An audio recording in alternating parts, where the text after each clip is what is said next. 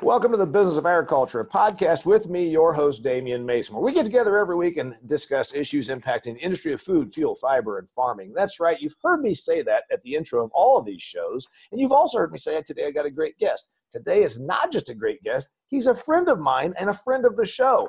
I like him because he's a little bit like me. He says stuff that might run a little counter to what you want to hear. And that's okay. We need more people with balls and backbone in this industry. And this guy is just the person that fits that bill. His name's Tim Hammerich. He runs aggrad.com. He also has the Future of Agriculture podcast. That's an agricultural themed podcast. He's got a heck of a website. Man, has he gotten, and you updated that. I got to talk to you about that, Tim.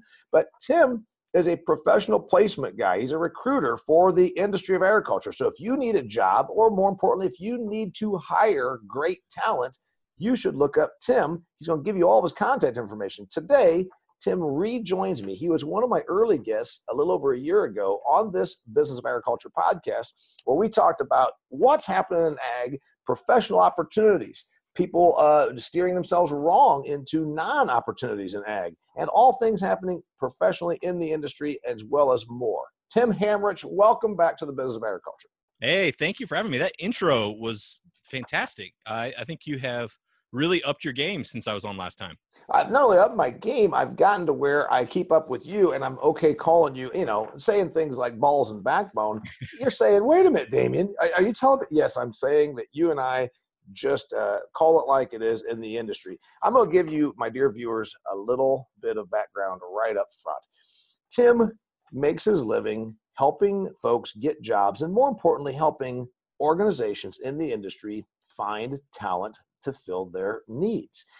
I asked him a year ago, what one thing are we seeing too much of? What one thing would you tell young folks to avoid to be professionally advanced and to advance themselves? He said, Damian, you're going to put me in a bad spot. You're going to get me in trouble, is what you said, Tim. You said, you're going to get me in trouble, but we've got a lot of these young folks with their ag communications degree, and they want to come out and be an advocate for ag and tell their story. And he's like, great. What else do you know how to do? And so since then, I've said, well, there's way too much passionate people passionately advocating and advocating. Folks, advocate's not really a word, and we're overdone on the passion. Passion means an extreme emotion. Passion means you are almost out of control with your feelings. Passion is how we describe a crime where two people kill one another in a bedroom over sex and love. Do we really want to be that way over discussing the industry of soybeans? I'm not sure we do. Tim Hammerich, enough of my monologue. Welcome to the Business of Agriculture. Besides liking the intro, talk to me. Tell me about AgGrad. Tell me about you. Tell me what's going on. Yeah, well, first, just to add on what you just said, I also think, we do a disservice to some of these people going into college by ag communications. It's important to communicate. Both you and I are in some ways, you may be more so than me, professional communicators. But to say kind of like, hey, here's your career track, you're an ag communicator. I talk to them on the other end when they're graduating school, they're looking for a job, and they think, oh, I don't really want to do sales. I kind of just want to do kind of communications. And there are some of those jobs, but there's not very many of them. And by no means are there enough for the amount of ag communications majors that get out of there. But yeah, now that's, by the way, back to your beginning statement is so accurate. If you're listening to this podcast, and I do want you to share it, it's time. We've been hitting around 500 listeners. Let's bump this up. Let's start sharing this around. But here's the fun part. You just said, I'm an ag communicator. I get up in front of audiences all over North America and talk to the business of agriculture. But I talk to them not just about the business of agriculture. I have made the point about this ag communication. If this industry was a person, it'd be the crazy old man at the park sitting on a bench muttering to himself. It's true. Because we talk to ourselves so damn much about ourselves, we look like some sort of a vagrant with some sort of mental disorder sitting on the park bench, throwing breadcrumbs at the pigeons, just muttering. Folks, I talk to the industry of agriculture about this business, but also about the big picture. And that is where I think we need to always realize we can't keep talking to ourselves about ourselves. You want to communicate about this industry? Volunteer to go to the Rotary Club in your hometown. Ask the Chamber of Commerce in your nearest community, can I come in at your next meeting and give me 10 minutes to tell you about what's happening not only in my operation, but in the entire state of agriculture. So that's really what we need to do. Yeah, we're all ag communicators, but getting a degree in ag communications, you probably need to have some experience, sales, marketing, and grain processing, whatever that thing should be. Yeah, no doubt. I just moved, as you know, up here to Idaho. That's why if you're looking at this on video, you can see nothing behind me. Just moved in. You look like they put you up in the upstairs attic room, and that's where your wife said, "This can be your office, Tim. Just go up there and make money." There's nothing on the wall. There's some carpet and one light fixture on. I hope that you eventually settle in a little bit there. It looks a little stark. It is. You hit the nail on the head. It's the only thing upstairs is the office and a little half bathroom, and I just stay up here until I can come downstairs and say I made some money. But you're right. I mean, I first thing I did was try to get connected with a meetup group here in Eagle, Idaho, where we live. There wasn't one for business owners, and it's a growing community, so I just started a meetup group, and we've got 22 people as of today in our little meetup group that I started last week. So I think that's true. We got to kind of reach over and communicate with people. You said four. If I would have started one for agriculture communicators, I would still be the only one. So you said you set up a meetup space, and it's in Boise. Yeah, in Eagle. At Eagle, which is a suburb of Boise, and it is just the agriculture meetup. It's not. It's for business owners. So it's Eagle entrepreneurs. Okay. And so, but to your point, I mean, you don't try to set up an ag group and be a group of one talking to yourself. Find a shared interest, and we can communicate that way. So Tim Hammerich of aggrad.com, and I'm going to tell anybody listening to this, remember that word, and if you happen to be at a stop sign, write it down, because he's redone his website, and I'm always impressed by entrepreneurial people. I'm one. 25 years now I've been in this racket of entertaining, talking, speaking, running investments, doing the things that I do. And you're in your third year with your business, Tim. You improved your website. I noticed it looks really, really sharp. And you're out here, you've moved, you're trying to build your business as a professional recruiter for the business of agriculture. You're picking up new corporate clientele. What's happening? What's happening in the business of agriculture in terms of your perspective as a professional recruiter and headhunter? Yeah, I think to start off with, there's just kind of some overarching themes. One that everybody is aware of, I'm sure you've talked about it several times on this show, the consolidation that's happening in agriculture. And that creates a lot of uncertainty that trickles down all over the place. People don't know if they have a job or who they are going to be working for and what that looks like. So as those mergers and acquisitions that have happen in agriculture, sort of the dust settles, we start to see a little bit more confidence in they're looking for a job or not looking for a job, depending on the way things, I guess, shake out. So that's a big one. Let's talk about consolidation real quick. First off, Tim, and I've been around this industry for 49 years, was raised in it. And I was an intern years ago for DuPont when I was a 21-year-old college kid in the ag chemical side. When I did that, I learned that back then there was like 7 or 8 or 10 ag chem companies, and I'm talking about names like American Cyanamid or ICI or even Shell. I mean, I'm going through all these old chemistry. Ciba Geigy. Now there's really 3 big chemical companies, probably 4, and then you've got a couple of tier 2s. They've been clients of mine, your Amvacs and your Valence, but this consolidation thing has been going on forever in agriculture. It's nothing new.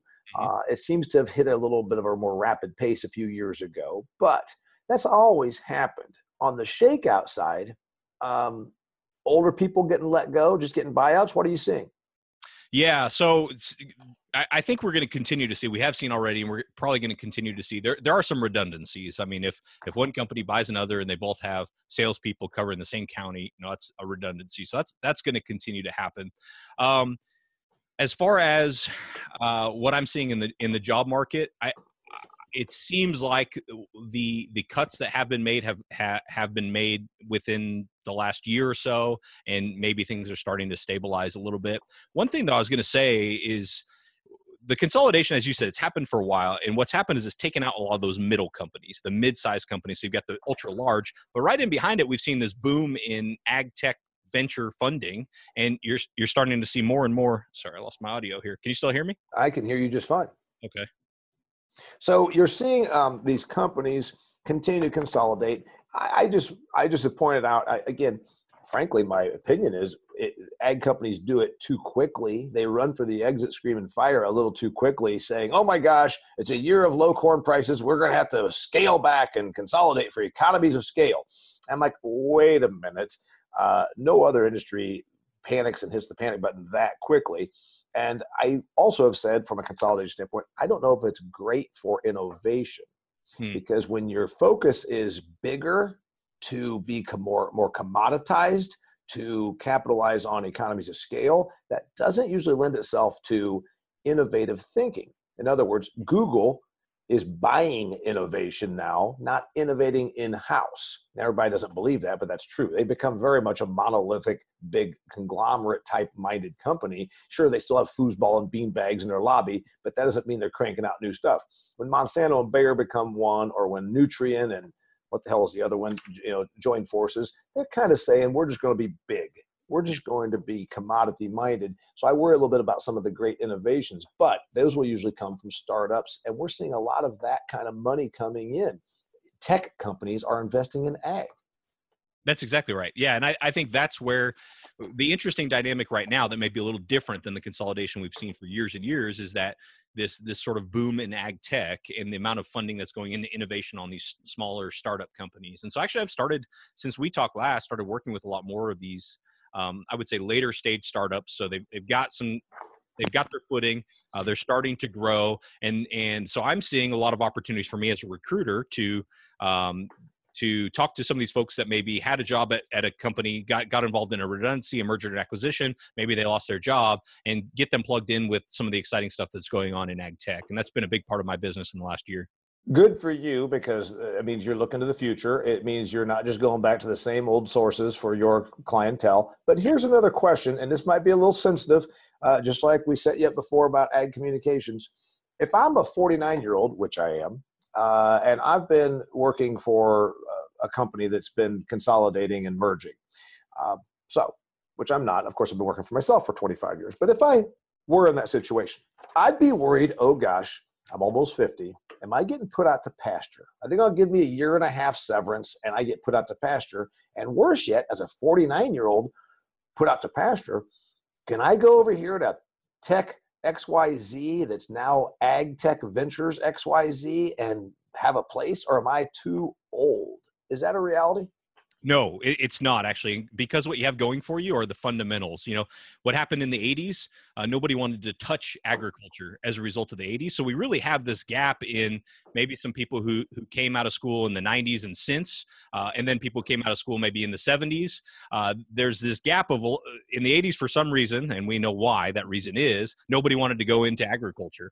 And so because of that, there is a talent gap. And because of the consolidation that's happened on the farm level since that time, there's fewer and fewer of these farm kids that are going elsewhere, because if they came from a farm, they came from a big enough farm that can maybe support them and then go back and farm themselves. So the fundamentals are your friend. There's less and less people with an ag background. And if there's one place where I specialize, it's in these ag tech companies that want somebody who can be the go-between between the technology and the producer. Now, that does involve being able to be adaptable enough to learn that technology, but that has nothing to do with age. Anyone can learn technology if you're willing to.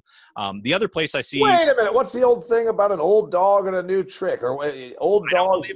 I don't believe it. I think it is all mindset, and that at any age you can learn new technology if you want to. Yeah, and by the way, what's the old thing about necessity is the mother of invention? I always point out obsolescence and loss of relevance is the mother of reinvention. I make big speeches about reinvention. Hey guys, you know what? You still think you can go out and do things just because that's the way dad did it and that's the way mom did it? By God, no. If I'm 49 years old and I happen to be in one of those redundancies and all of a sudden I've got my year to be put out to pasture, I'm going to say to myself, sounds like I better really, really start busting my tail and learning some of this new stuff, because I do agree with you when there's this dearth of people that understand the industry. And you're right. I graduated in 1992. There was just starting to be daylight at the end of the tunnel. There was no Purdue graduates. They were, like you said, they had a big family operation they could go back to. I didn't fit that bill.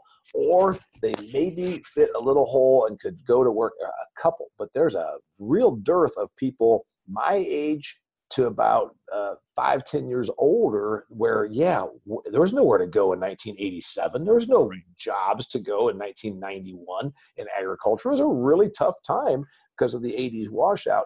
So I think you're right on this. So you're seeing folks like that. Are you placing them?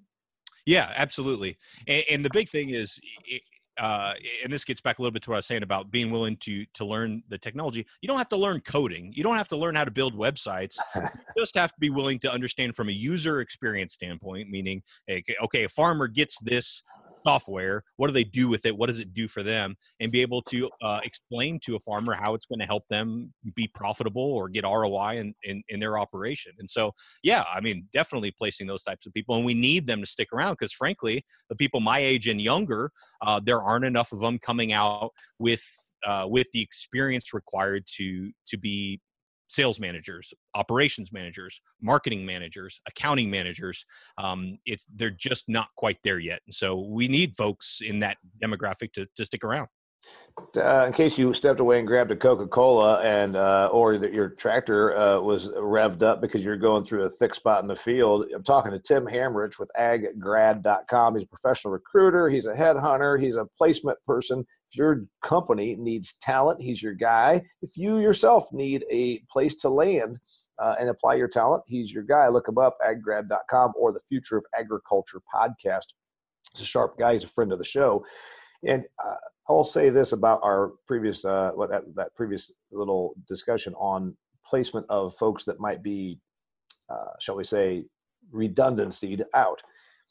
There will be less people working in this industry. And that's where folks get confused, because I say, no, there's opportunity. If your kid wants to be in the business of food and agriculture, absolutely. And they say, but you just told me there's going to be less people. Yes. And we also know that there's a whole bunch of folks that are 58 and 63 and 69 and 80 years old that are going to be out of it. And so while there are less people needed to drive the tractors or to run the machinery because there's less companies and we're going to have redundancies, there's also a big vacuum of people exiting this industry just because of age and retirement. Am I right? Oh, you're absolutely right. And there's segments of the industry that didn't exist or maybe existed on a really micro scale 10 years ago that are a growing and growing aspect. So maybe there's less people working in ag retail, driving their pickup around, shaking farmers' hands, but at the same time, people who understand kind of microbiology. Some of these microbial companies that are displacing some chemical agriculture products have a growing need for people who can understand their business. Customer success is a job title you would never hear a decade or more so in agriculture. And now there are several of these companies needing customer success, which is, like Geek Squad for agriculture, somebody to walk through and troubleshoot these products that the farmer is using.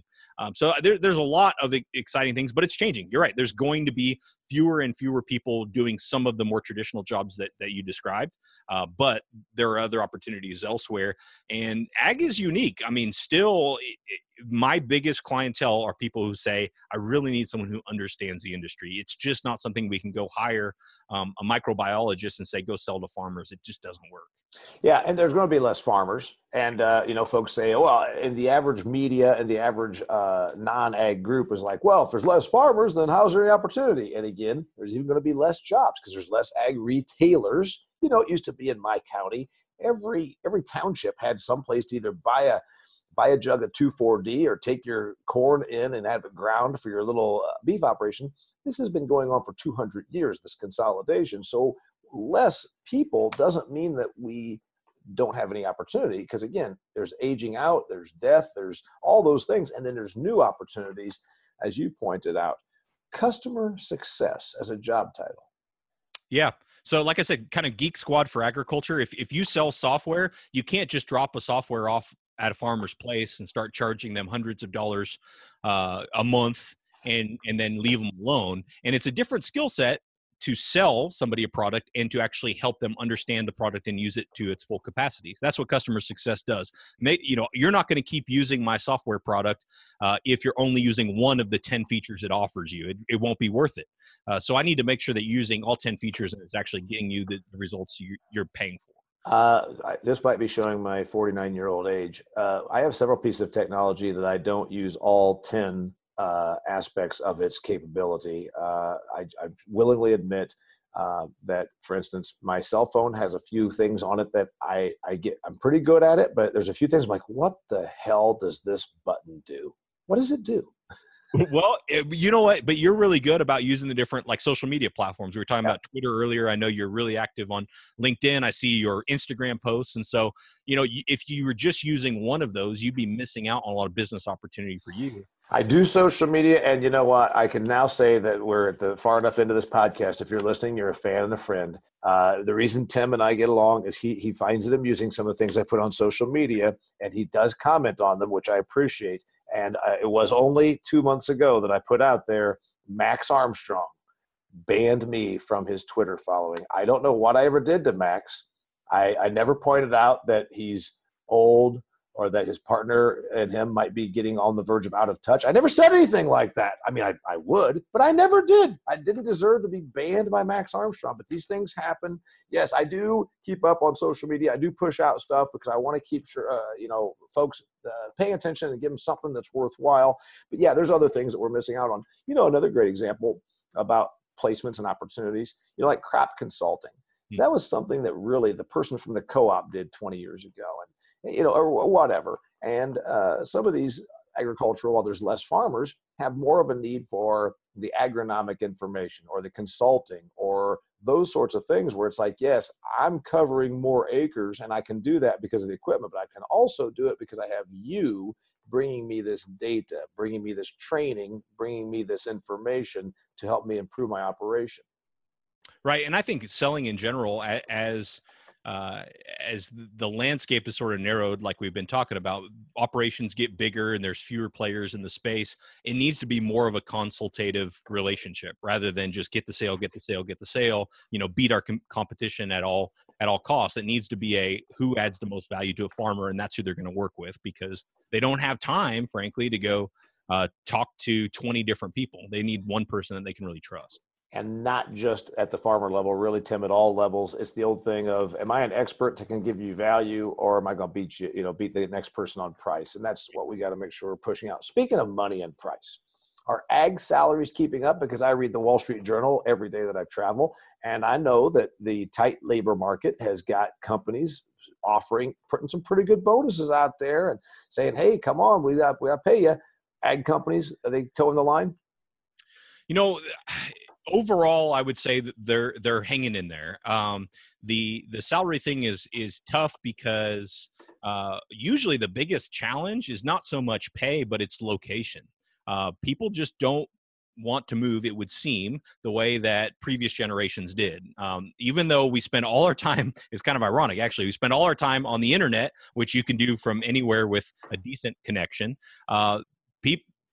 Younger professionals want to live in more urban, suburban type areas. And so the biggest challenge is not so much can we pay them enough, it's can we get them to move out here, and not just for an extra $5,000 a year. Maybe they say yes, but they're not going to be happy. That the money is not going to make them happy. And especially the millennials, to use the M word, they want to have a job that's fulfilling on multiple levels, including location. Yeah, Grain Elevator and Processing Society has been a client of mine. And in fact, they teamed up with Kansas State University because they said, we need folks that know how to run these grain terminals. It's a pretty specialized business. You're not only marketing the grain, because you and I both know that everybody and her sister is a grain marketer, but we need, you probably have them that want to get jobs with you, right? Absolutely. And actually, what you're talking about, superintendents, people, location managers, people to run these facilities, it's a really good job. You could make the same salaries you can make in downtown Kansas City as you could in Hays, Kansas, and your cost of living be dramatically less. So it can be a very, very good career. And of course, most of these grain terminals are in places that aren't urban centers. So yeah, it's a real challenge. And that was the exact point the Grain Elevator and Processing Society made to me while they teamed up with K-State University to create the curriculum. And they said, we've got to have these people, because you're talking about, millions of bushels of commodity that we got put on these trains and these barges. But they said, we don't have any shortage of opportunities for people that want to do this, because again, the young person is going to be living in rural town, that's where the trains come together and where the crop gets dropped. And so they are well paid, but they are remote. Yeah, my last job in the grain business was a location manager in Binkelman, Nebraska, population 900, the southwest corner of Nebraska, and we were 55 miles from the nearest McDonald's. And so it's different, but you can.